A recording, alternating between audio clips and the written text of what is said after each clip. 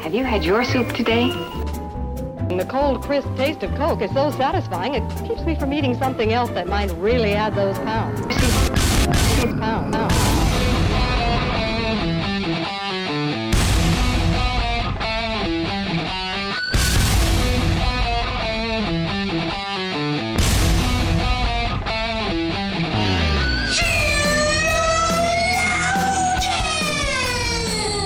Good morning, good afternoon, good evening, wherever you are. Welcome to an episode of Sheologians. We're here today to put the her and father.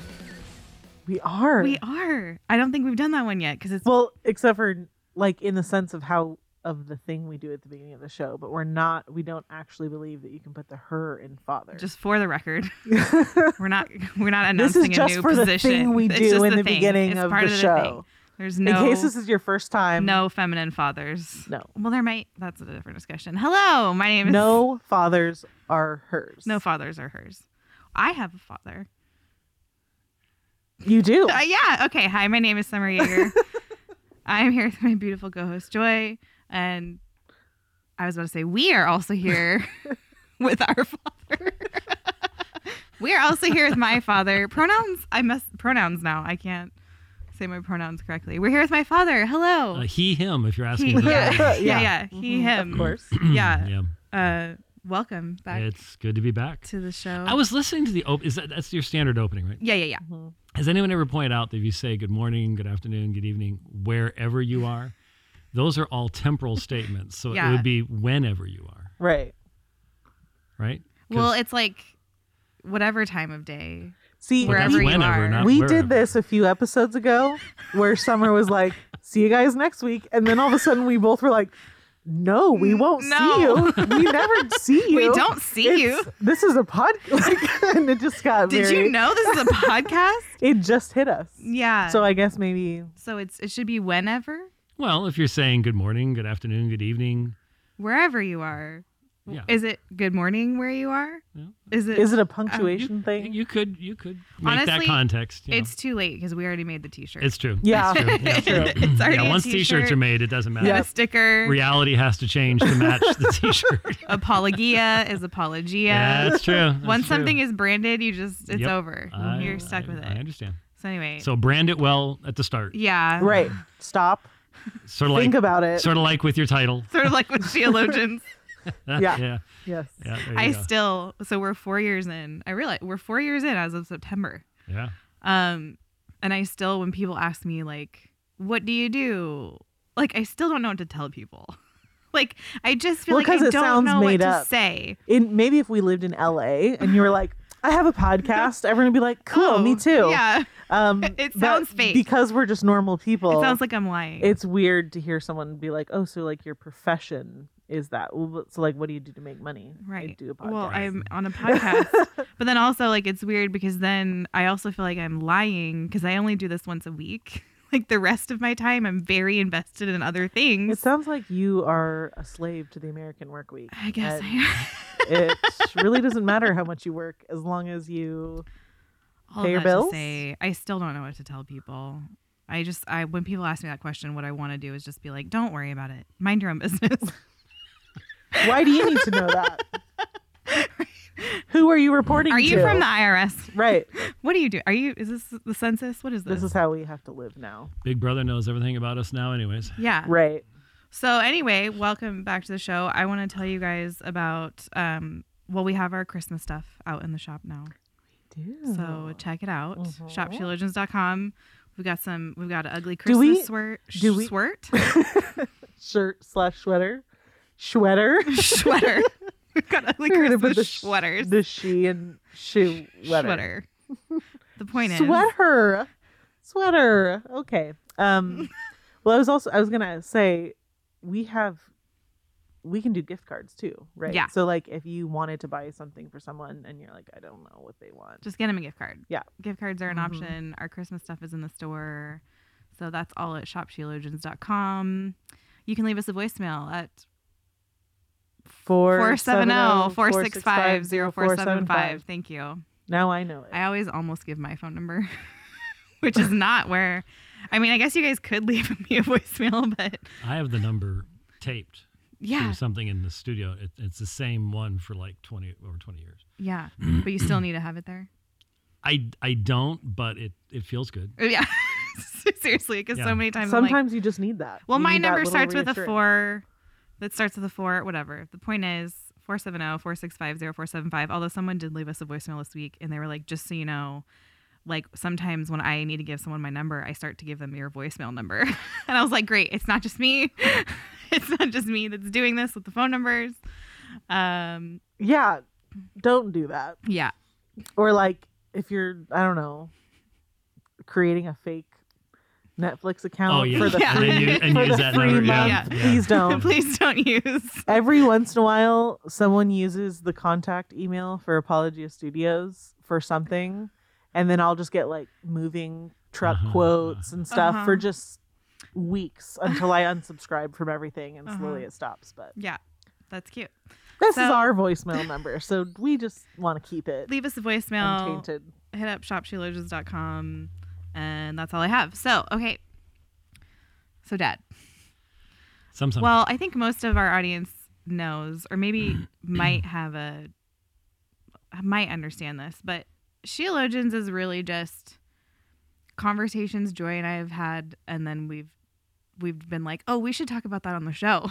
Right. Like it's a conversation Yeah. we've had while over pizza or while driving around. I think last week we literally had a conversation into the microphones. We just weren't recording. so. That's all this is. And so anyway, the other day, Joy and I were driving around. I don't remember why we were in the car and we had this conversation, but Because Joy's lonely because her husband is he's always off in the woods. Is hiding in leaves somewhere. Because I saw a video. I think we did the same thing I last night. I saw the video of someone hiding in leaves. And I'm like, okay, whatever, all right. Yeah, he's in Oklahoma filming his shelters course. So he did a debris hut, and Honestly, today he's building a lean-to. so he looks a little crazy surrounded by leaves. Mhm. However, when the apocalypse hits, Well, he's the only survivor. and he's the only one that survives, He is the is he only going to look survivor. crazy? Well, that's why sometimes I'm like, oh my gosh, like it's gonna cost so much money and so much time to just like move to the forest all of a sudden. And then I'm like, No. he's gonna take care of that. I don't Yeah. have to worry about that because my husband already has this all planned He out. knows how to live in the leaves, and Yes. And your mother has already said, just shoot her. Well, she has. She said, if that's life, that's it. Just make it quick. Don't miss. Look, if We're I have done. to sleep with a bunch of spiders, I'm just gonna call basically. it. I'm gonna go to Yep. glory. That's very much the case. Yes. I Yes. love her. Now you all know where I get my fatalism from. Yep. Just shoot Yeah. me. Yeah. Nani's like, not living in the forest. No. Spiders, leaves. Nope, not happening. Well, I remember one time I walked into your mom's house. Oh, I drove up. I had my old '89 Sentra, and so sometimes after school I would just go see Grandma for a little bit because she liked that. So I walked into the house, and she's sitting, at that table in the kitchen, and I was like, "Hey, Grandma," and she just looks up at me, dead-eyed, and she goes, "You know what? You know what they do to horses in my condition? They take them out back and shoot them. And right now, Oh yeah. I feel like that wouldn't be the worst thing." I can hear it. I can hear it right now in her voice. She was having a rough day. I can see the look in the eye too. She was having a rough day. Anyway, okay. I don't know how we got there. So Joy and I were driving around. I don't remember how the conversation started, but I remember I was sharing with her something about how in Germany, like there's no homeschooling options, and how we have had these like just very draconian lockdowns and laws and rules and all the stuff going on with the churches closing. But I feel like there are people in other places that have had it much worse. And that doesn't mean that what we've experienced here is fine. Like it's not a problem because other people have it worse. Right. We're not doing that.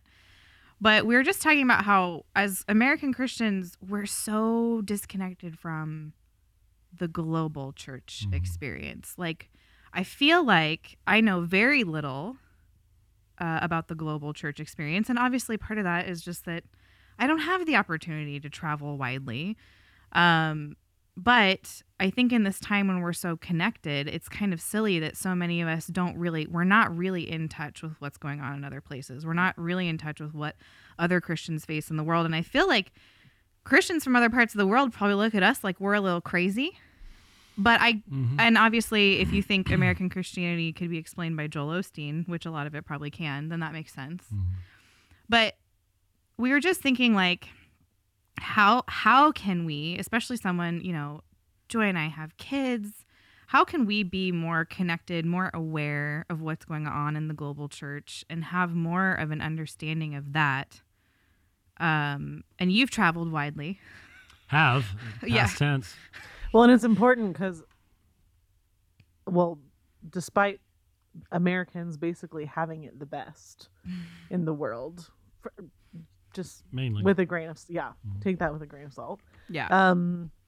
We also have the most influence in terms of media, and so in a weird way, we take our perspective and we like apply it everywhere. Yeah. Right. Even though that's not necessarily true. So I think it's important that we understand maybe just different perspectives of other Christians living in other places. Right.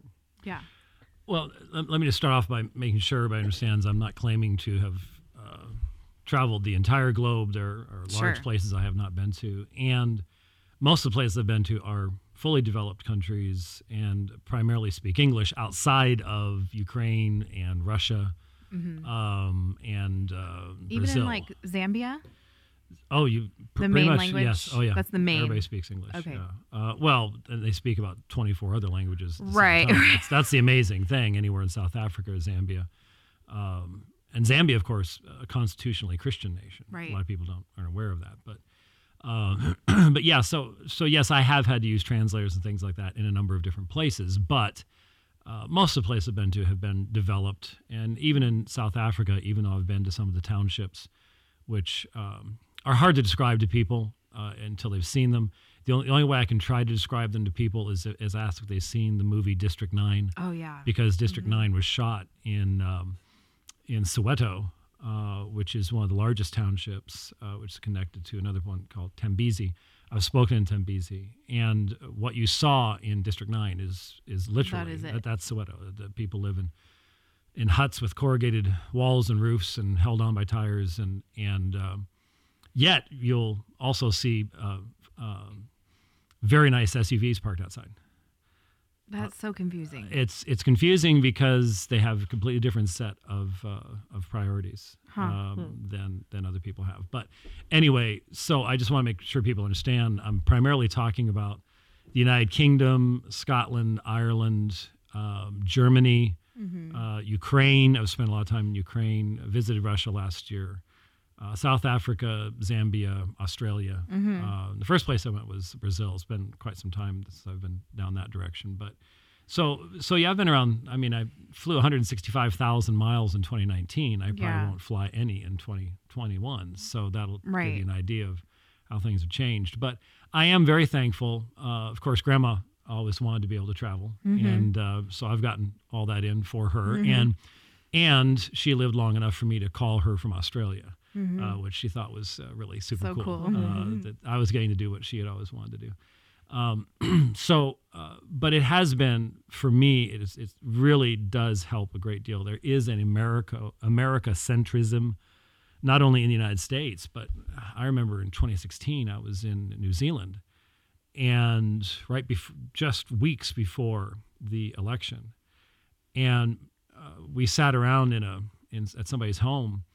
And I was talking with various believers down there. And honestly, there were a number of them that knew more about the candidates and the issues in our presidential election than most Americans did. Right. And so, and in fact, I was walking through the central downtown part of Wellington, or was it Brisbane? I think it was Brisbane. It had big, huge Jumbotron type things up.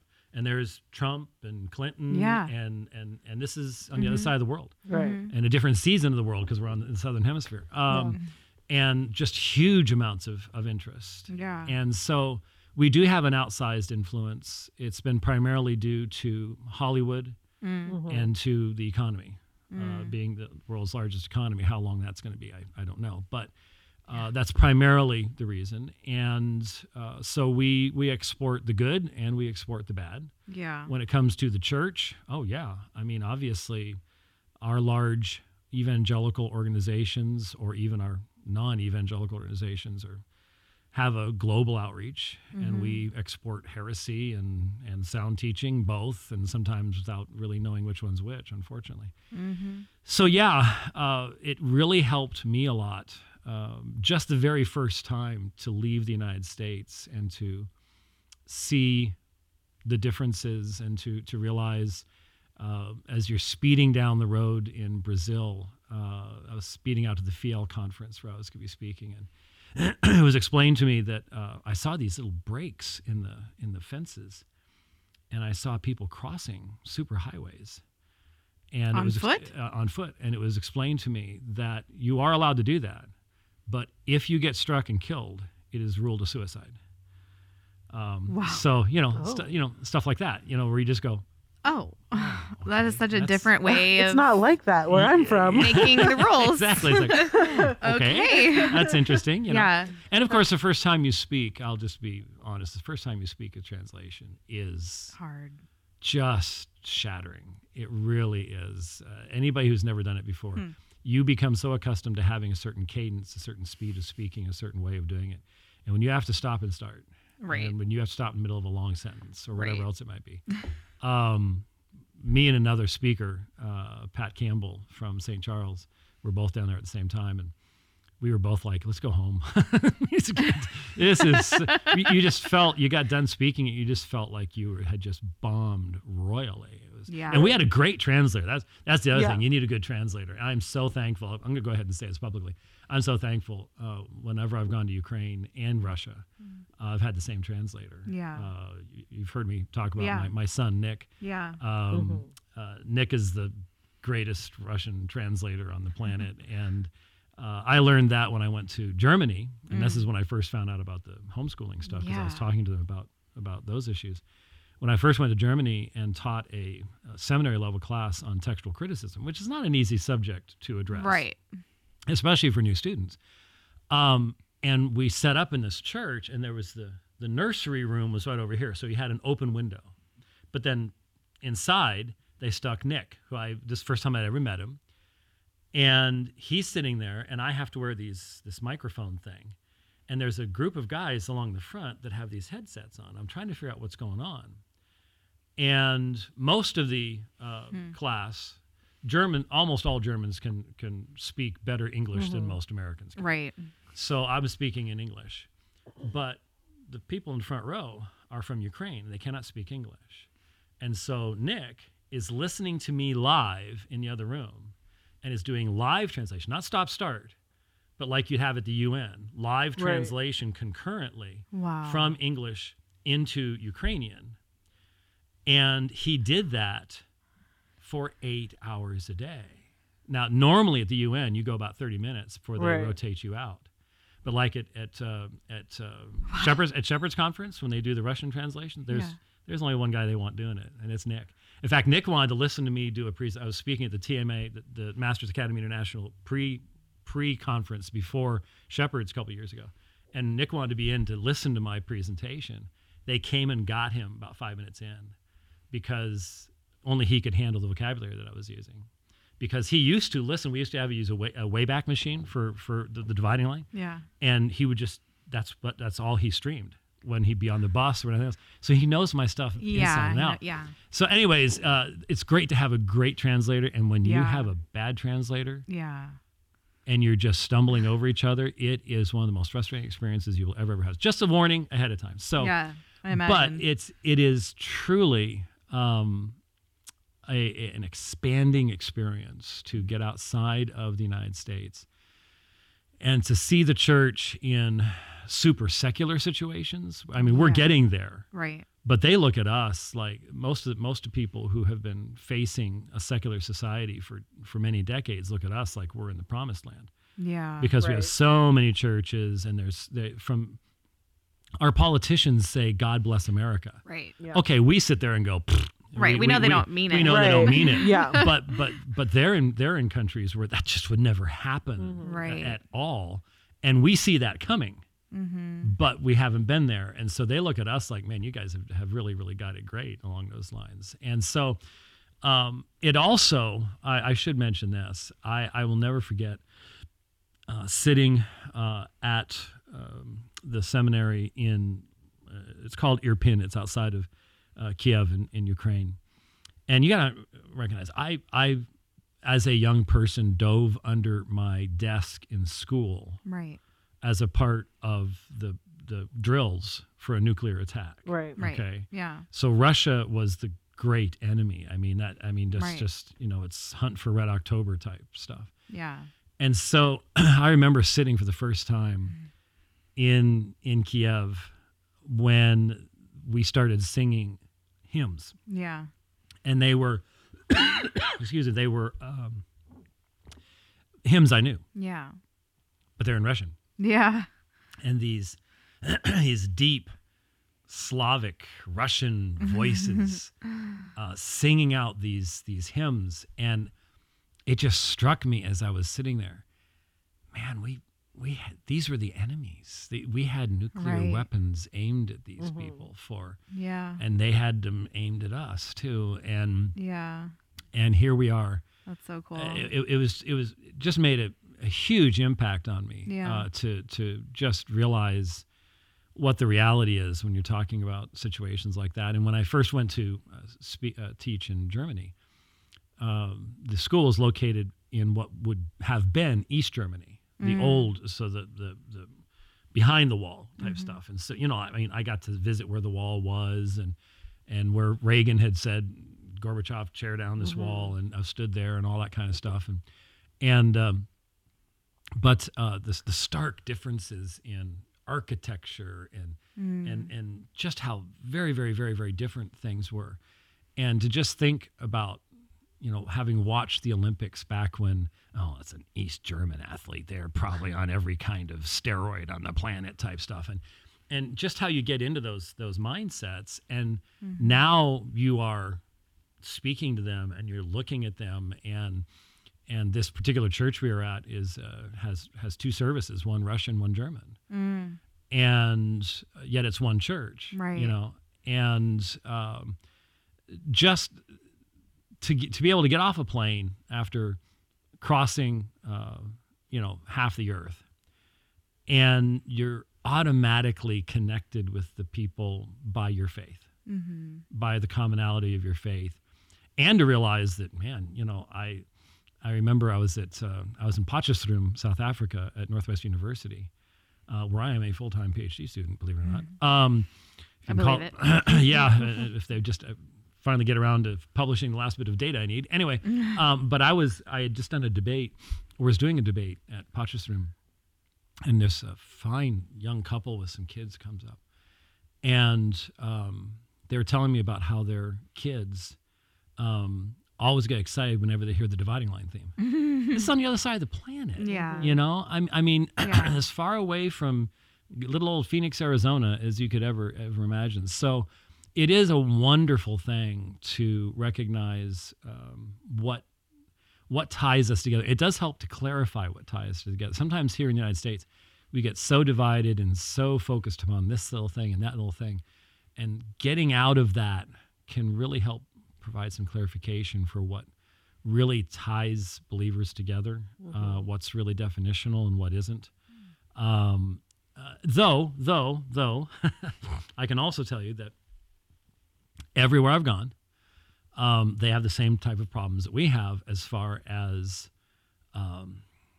what would seem to us, and ours might seem to them, to be petty grievances and differences and divisions that don't make any sense to us, but they certainly do there, because there's backgrounds and traditions and history, and that unfortunately is a universal, That's a human problem. reality. That's a human problem. It's not just an American problem. Though obviously in contexts where there has been persecution, that changes the character of how that works. But it doesn't change the existence of denominations. So you go to Ukraine and you've got the Baptist Union people, and then you've got the Orthodox, and there's hard feelings between those two groups because the one was favored over the other.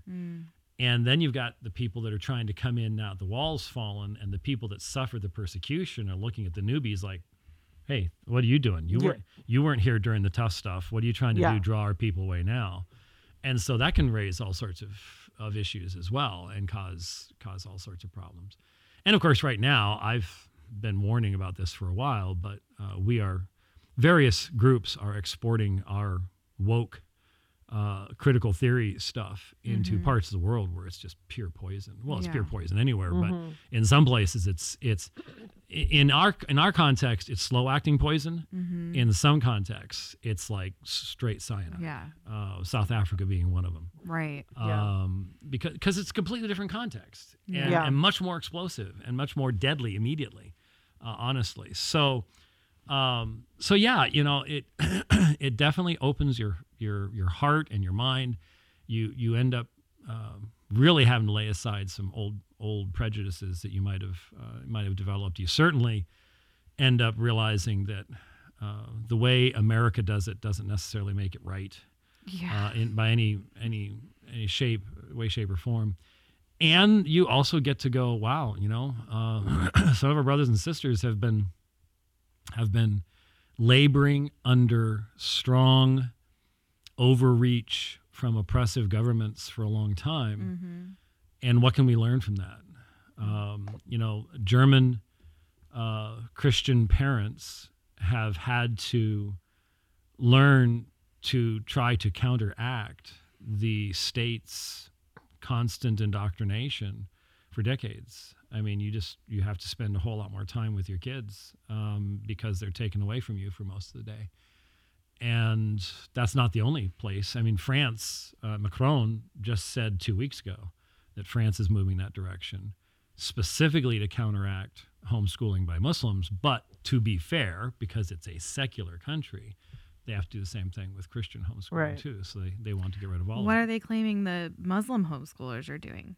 Well, obviously, it's radicalizing them. Right. It's creating. They want to create a French Islam, which is basically Islam that doesn't actually believe anything. Right. Yeah. Okay. Because that's what secularism does. Yeah. If you want to do religious stuff, as long as it doesn't actually mean anything, we're good with then that. That's fine. Right. So they have to be, quote unquote, be fair and shut down everybody. And honestly, I'll be pretty honest with you. As I look at the Equality Act, which Biden and Harris have said is top priority, and depending on what happens in Georgia, will either be semi-established by executive order, or if Georgia puts 2 Democratic senators in, will be done with force of law. I don't see, in light of the Equality Act, how we can avoid the same stuff. Right. Because you are, Norway just penalized private expression of offensive concepts toward transgender people. Private, not public. They did public too. How do you even catch someone for that? Well, just think about it. It's private. It means that your neighbor, who you thought was your friend, are asking your neighbors to turn tell on you. Exactly. This just happened last week. So it's the thought police. It's the thought police are here, and they are. We already have their pictures. They're already posting on Twitter, and they want us not to be able to post on Twitter. So I've been saying for a long, long time, I don't know how much time we're going to have left. But we aren't the only ones facing this, and it's been a slower crawl at other places. It seems to be happening with great rapidity here right now, which is interesting. I think there's some reasons for that. But anyway, we all have interesting challenges that we face. I go down to Australia, and very different context there because you've got the Sydney Anglicans, who are conservatives and are Bible believing, gospel preaching, inerrancy believing type people, which here in the United States, we go, what? Yeah. I mean, there are a few that are associated with them, but they're very small in comparison to the Episcopalian type of stuff.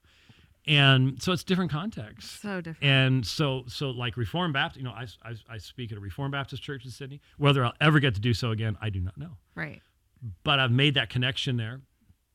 I rode 100 miles with an associate pastor there last year on a bike, which was lots of fun. Again, don't know if I got to do that, but they're going to have a different dynamic in light of having conservative Bible-believing Anglicans in their context that we don't have. That we don't even. That's not even something that we even know how to even start to deal with. I was gonna say, very often if I post something that has a political tone on the Sheologians page, our Australian listeners are like, I don't understand you Americans. Right, yeah. What is your problem? That's true.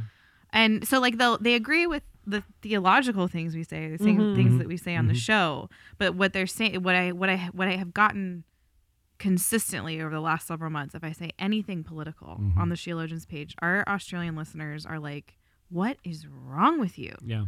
And I don't even know where to begin. If you really want me to answer that question. And it's really hard because Australians themselves will admit that they're not exactly sure who they are. One of the things, no, seriously, one of the things what struck me when we were there is just how incredibly diverse everything is. Like, there are places in the United States that are very diverse, but I've never been anywhere that has so much representation of so many different like cultures, ethnicities in one spot, at least in the larger cities that we were in. And they don't have a huge population, so they want people to come in because they need workers, they need people. It's a big continent, not many people. But as a culture, Australians are confused as to exactly who they are, and it's reflected in their language. What's fascinating is because I've spent a lot of time in the UK, I'm going to miss that. I love sending summer shots as I'm running past the Eye in London and just, finding all the Harry Potter sites in London and actually taking pictures and stuff like that, and did that all on my own. So I can get myself around London really, really well. Love the Tube, a beautiful place to live, but I don't know if I'll ever get to go back there.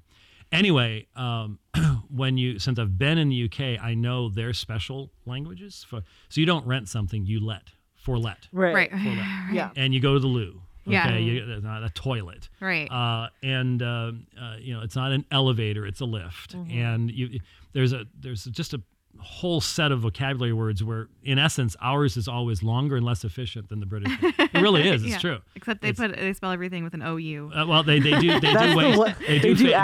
waste a few letters in color and flavor and everything else. It does look cooler, though, doesn't it? It does. Yeah, so I get that. You go to Australia, and so in the UK, you have SatNav. A what? SatNav. What is that? Satellite navigation. Okay. SatNav.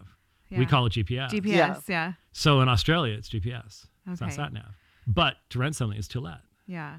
So they are a mixture Yeah. of America and the UK, and it's reflected in their language. And so there's always been, they're not really sure exactly who they are, so they're always trying to define themselves over against us. So I remember sitting in, I don't remember, it was in Australia, but I think the guy was a Kiwi from New Zealand. And that seems like a whole other ball game. Oh, but it anyway, is. From what I can tell, New Zealand is its own, very much its own thing. And they're as long as they heard you say that they're different from Australia, they're good. They're okay. Okay. Yeah, definitely. Yeah. But there was a guy sitting. I remember we were sitting out at a picnic table type thing, doing some type of lunch thing during a conference thing. I don't remember what it was, but there's this guy sitting over to my right, and he's like, he just finally says, I don't even know what brought it up. He's finally just like, I just don't get you American Christians and your guns. That I was going to say, that's the biggest disconnect that I've had with people too. Get it. And I remember looking at him and said, let me just ask you, do you have an implicit trust in your government, don't you? He says, yes. Oh, you that's better the difference. believe we do.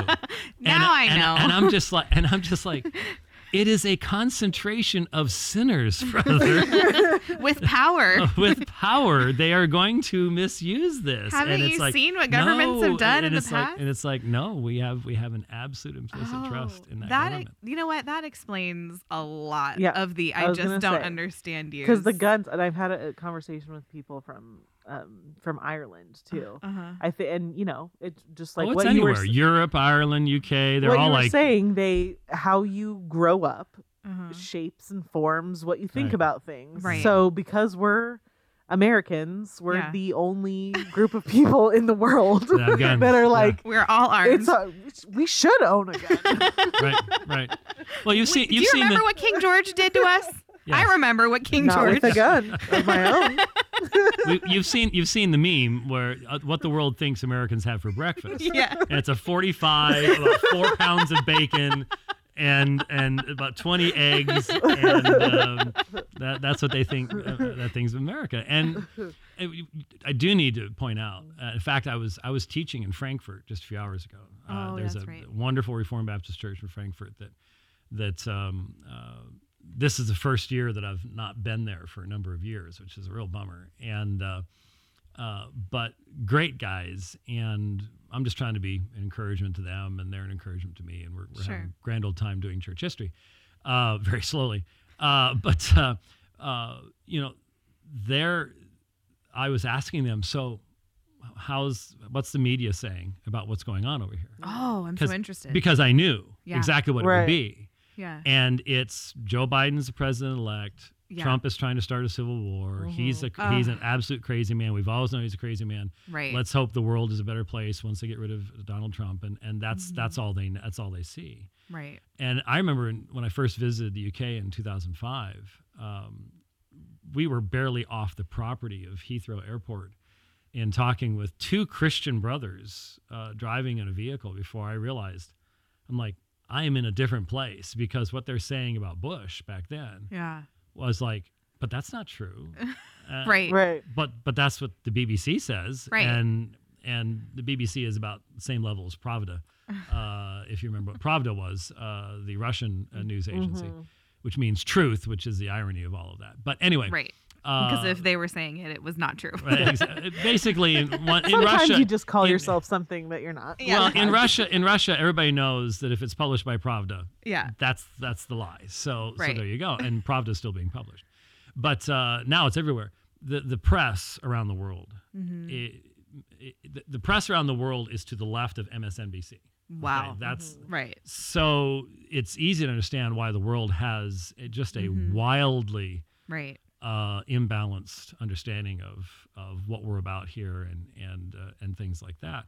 But yeah, are things that are really unique about what we used to have called the Constitution of the United States, and what it was based upon, and the freedoms that it granted, and the fact that it limited the power of government, and it did so for theological reasons. Right. And most other nations just don't have that, and so they don't understand the mindset of it. And so as we seek to shed that history and those concepts, we'll go the same direction. Yeah.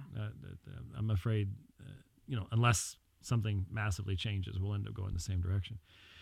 But Well, you're welcome to join us in our lean-tos in the forest. oh yeah, like I said, I'd be alone. And I mean, those are after I temporary. after I bury Nani, we'll head your direction. Yeah. It's sad, but Mom. yeah.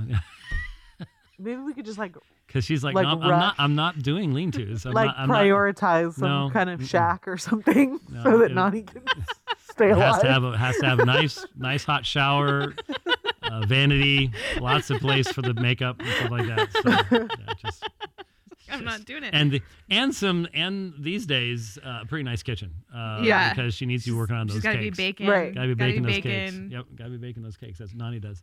So anyway, theologically speaking, it is interesting to see the impact that differing places have as far as the emphasis on different aspects of things. And it is interesting that very frequently the things that I'm asked to address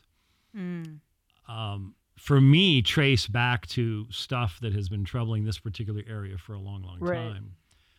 And then other things are just always the same. So one thing that has blown me away was I was mentioning the townships in South Africa. These are the extremely poor areas of either just lean-tos or these tiny government houses. You could put 5 government houses in the room we're in right now. Wow. Very easily. Well, and is generally like larger families living. Oh yeah, in those. The idea of privacy or something like that, just Not a thing. Not even a part of what you would think about. But so the townships are extremely highly populated, dense population, and yet every time I have spoken at a church in a township and they knew I was coming, they asked me to address the same topic. Now, what do you think? What do you think I would be asked to address in a township, where in a church, where, for example, you'd be able to look up and you'd be able to see sunlight coming through holes in the walls and things like that. Even though, what's interesting, the first church I was at, it's township. You see what it is, and yet they had digital projectors and a high-end sound system in a building that you would never expect to find that in. It's again, the priorities are and people are walking in wearing Nike t-shirts and sneakers. So they are concerned about how they look, Right. how white their teeth are, and what they're driving, but they'll live in a shack. Huh. It's totally different sets of priorities. So different, yeah. Totally different sets of priorities. So what do you think I was asked to speak at both townships that I've spoken in South Africa? I'm going to say the deity of Christ. Because I feel like they probably have lots of cults. Gotta have cults. I was gonna say maybe like prosperity gospel type stuff. There's a lot of that over there. Yeah. But both times I was asked to address Jehovah's Witnesses. Oh, Jehovah's Witnesses, because they're all over the townships. They're all over interesting. So when they try to go out and evangelize, Right. they're the people that are coming up and trying to steal the people that they're talking to. Wow. And so they're like, we need to be armed to deal with Jehovah's That's Witnesses. so interesting. And so here I am, and I've got my computer, and I'm hooked up to a digital projector, and I'm doing the same presentation I do on the Watchtower Bible and Tract Society in townships in That's South wild. Africa. Which that is actually a general interest around the world, because Jehovah's Witnesses are a global thing, and so it's unusual to find people with an expertise in that area that just happen to be traveling through to be able to do that type of thing. But especially down there, I was really, really interested that was something that was very central to their desire. You know, what could the American help us with? Dealing with Jehovah's Witnesses, which of course we exported anyways. Right. Right. You know, lots of those cults Thanks, started America. right, right here in the U.S. of A. So Yeah. there you go. That's an issue. But yeah, I always try to sort of get to know my hosts well enough to go, all right, what landmines do I need to try to Right. avoid? Yeah. Because That's smart, because I was once on South African radio, and I could tell when I stepped on a landmine, and the host was like, well, and kind of started like patting the thing I just said, and it was like 2:00 in the morning, and I was like, huh, that was really interesting, because I could have said that on Sheologians and Never thought about it. without a thought. And so Mhm. that seems, wisdom would seem to dictate. I think that was the same program that I was on. Maybe. Yeah. And so, yeah, you do have to, Smart question. yeah. Yeah. I know that now. Mhm. Yeah. You do have to contextualize, shall we say. Yeah. Yeah. Mhm. Yeah. So, So how would you explain to an Australian what the Equality Act is and why it's a big deal to us? Because it sounds fine. Equality. Oh, well, yeah. Yeah. we should legislate that. Yeah, because they're farther down that road already. But most of the conservatives there already recognize and are already dealing with the difficulties of politically correct speech, and they're already recognizing that when they preach through, let's put it this way, that maybe it's not a wise idea to preach through Leviticus, right, verse by verse, maybe on a topical, but then that way you can avoid certain problematic passages, because we're not the first people to get into this situation where people are saying, hey, if you say that this behavior is wrong, we're gonna hit you with fines, we're gonna arrest you, we're gonna make your life miserable. And that's already happening in Europe and the United Kingdom and Australia. So yeah, and it's happening here. I mean, I think most people realize that fear is functioning as a filter, and that it's causing less and less discussion of those particular issues, because you just don't want to go there. You don't want that type of a thing. So obviously for our Australian friends, the Equality Act isn't about equality. It is about the elevation of sexual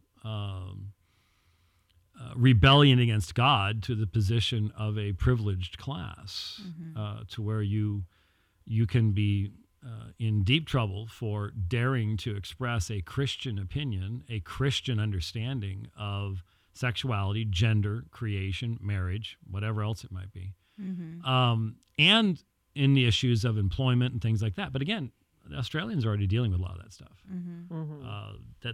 That's already part and parcel of that. We're just trying to keep it from happening, right? And they're already down the road a ways. That's the difference.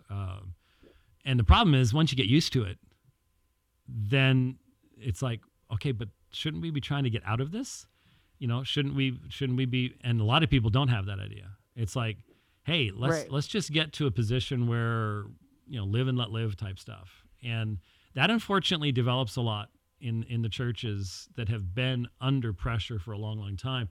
If you put something under a lot of pressure and then you let up just a little bit, it's like, I can good. breathe. Even though it's Still 20% more pressure than it was just a few years earlier. Right. And so that's how you get people accustomed to the next step and the next step and the next step. So you get everybody to wear their masks, and then eventually you get everybody to be taking their regular governmentally mandated vaccines, and then you get them to do the identification stuff, and then you get them to wear the bracelets or the RFID chips or whatever else, and then you've got them pretty much completely under control. Right. That used to sound like conspiracy theory, and now when it's happening next door, it's a little bit late. Right. I've had so many people, you've just lost it, white, and now it's happening. It's like, you don't expect an apology. You're not going to get an apology. It's interesting too, because I feel like I'm just not surprised. I don't know if it was because we caught the whole critical theory idea a little early, and saw like how just like rowdy and destructive it gets when taken to its logical conclusion. Yeah. But I guess it's weird because people, they kind of chalk it up to a conspiracy, but I feel like I've seen it coming. I feel like it's already been happening. It's happening. Just maybe quieter or something. Yeah. I don't understand the impulse for people to want like what you just said to be a conspiracy theory. Like why would that make you feel better? I suppose it's denial of what's happening. It's what people do. As someone who is married to someone that has studied this, it's actually what people do. What do you mean? Like, people will live at the base of a volcano and they'll go, volcanoes don't ever erupt for 50 years. And then their house is under lava. Right. Like, that is what people do. Not everyone does that. Right. But a lot of people do that when there's a situation where something is impending. Right. We will just be like, well, no, that can't happen to us. We're the United States. That can't happen. Or, we trust our politicians and things like that. Right. But, well, it kind of goes back to what we were talking about last week about how there's really no neutrality. Like, I don't understand why anybody would trust their government. But when you think in terms of like, there are people out there who are like, yeah, public education, like it's probably mostly good, and Right. you have this like very benevolent, like you want to believe the best of something, even though you can see the fruit of it. The fruit is rotten, but we want to believe the best, so we're gonna keep saying it's not, everything's okay. We're going to deny what's happening with the fruit of public education and just insist that people want to do good, so it's fine. And I just feel like you put your trust, you either put your trust in God or you put your trust in the state. Like I feel like there a lot of times and the people state doesn't like confuse competition. No, the state does not like competition. No. And I think what we need to not do is let people think we're crazy when we talk about what's blatant, like what's blatantly in front of us. We've seen the fruit of state education. We know what kind of people are in the government. We know that they want to murder babies, and we know that they love wickedness, and yet we want to believe like they're just here for our good. Like, they're only trying to protect our health. Right, That's really right. what It's they're like concerned it's about. insane. I want everyone to stop right now, and I want you to think about the worst thing you've ever done. Not the worst thing you've ever done that you've told people about. Think about the worst thing you've ever done. Got it. The government does that too. They've done those things. They've done it. They're They're doing it. Yep, They're yes. doing that thing. Yes. Yeah, and because it's made up of people that are wicked and don't love God. So anyway, wait, how do we end this with an encouraging note, though? It is encouraging to, I watched, I think that when you were in Russia, there was a live stream. Mm-hmm, yeah. Because I remember it was like nighttime for me. Right. And you were like, here's the link to the live stream. Mm-hmm. And so I got to hear some of that was going on there and hear some of the... And Nick was translating for you. Yeah. So that was really cool. But I just think, what is like something that you have learned from those Christians in those super secular places that the church here could learn from? What would be something helpful that they are in the habit of doing that we're not, because we're not in that? I mean, we definitely live in a secular age, like you said, but they are further down the line. They've been at it longer than we have. Yeah. And so they have had to think through transmitting the faith to the next generation. And that's, I'm not saying that all the churches have done real well at it, but they do recognize that conflict, and they don't take it, they don't put it off to the side and say, no, my kids are going to be fine. I can just go ahead and do, I don't have to worry about. They know that's not going to happen because they've seen so many of their people go that direction. And obviously to those who are really seeking to build the kingdom, has made them very serious about not getting involved in trivialities. They don't have the time or the effort for all that kind of stuff. The theological disagreements tend to be more on the key issues rather than all sorts of side issues, because they don't have time for it. Their society is constantly seeking to erode anyone. And of course, when it comes to evangelism, they can't really go out and do street preaching and things like that. So they have to be much more circumspect in how they're handling things, and hence ready when the opportunity arises to give a word of testimony. And it's a risk. You have to, if you open your mouth in Norway and say something offensive about, and I don't know how you can present the gospel. Yeah. And someone say, well, when you say Jesus died on the cross for our sins, would you include in those sins these things? Right. And you have to go, well, yes, that's the law that was broken, is what it says right there. And now you've opened yourself up to possible criminal action. Right. And you have to be ready to do that.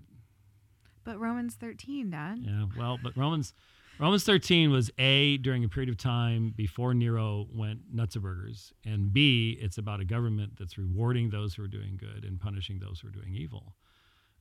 You change that context, and you can't just simply expand Romans 13 out to some type of general statement where it take its foundations away and it still has the same meaning. It can't. Right. And like I said Sunday night, and then yesterday on the Dividing Line, you look at Romans chapter 12, or Acts chapter 12, and when the angel freed Peter, Peter didn't stop and say to the angel, no, wait a minute.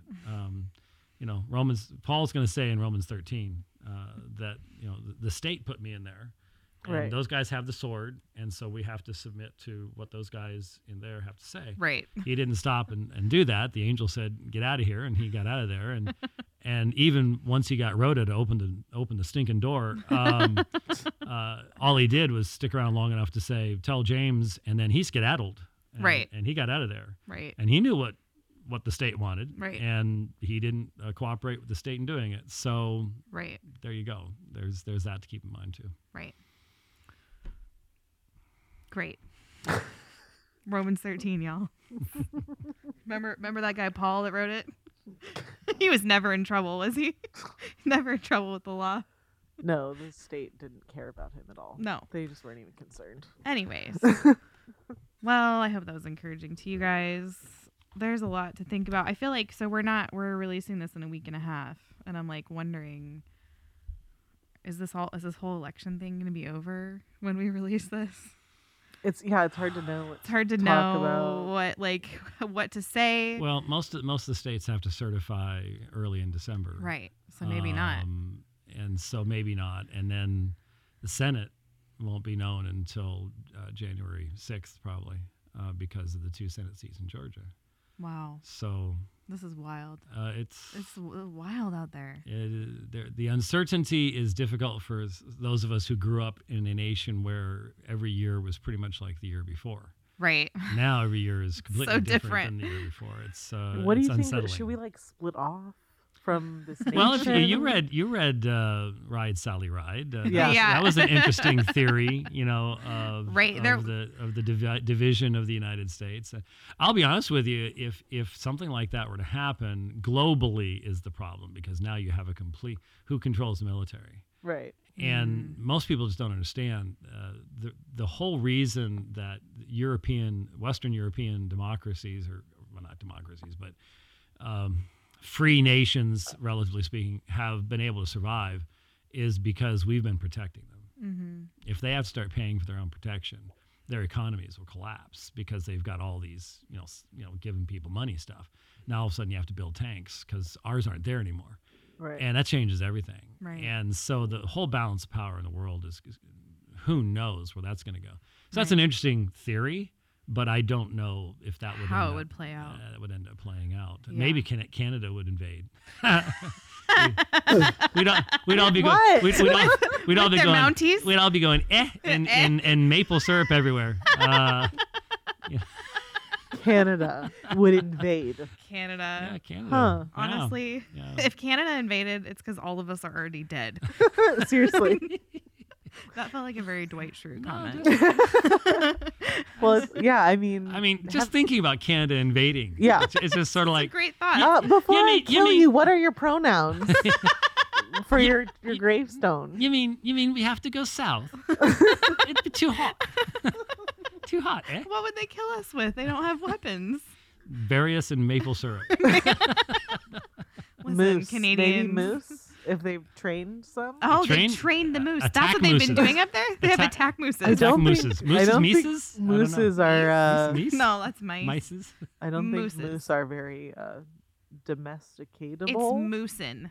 Moosin. That is the plural of moose. Okay, I should have done that there. Okay.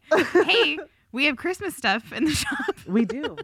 Go to shopsheila.com. Speaking of Canada, Speaking of Canada and things that where are it's cold. and the moosin that are up there, maybe Bigfoot's You up can't there. connect Christmas with cold. We live in Phoenix. Well, we can try. Well, We can we pretend. can wish. we Yeah, can we can- wish. Yeah. And we can try. Fantasize. Yes. All right, you guys. That is it for this week. No, Thanks for joining us. There's something else you're supposed to do. Oh yeah. Oh, yeah, here we go. We hope you guys have such a wonderful week. Thanks for joining us, Dad. Mhm. And we'll see you next week. So yeah.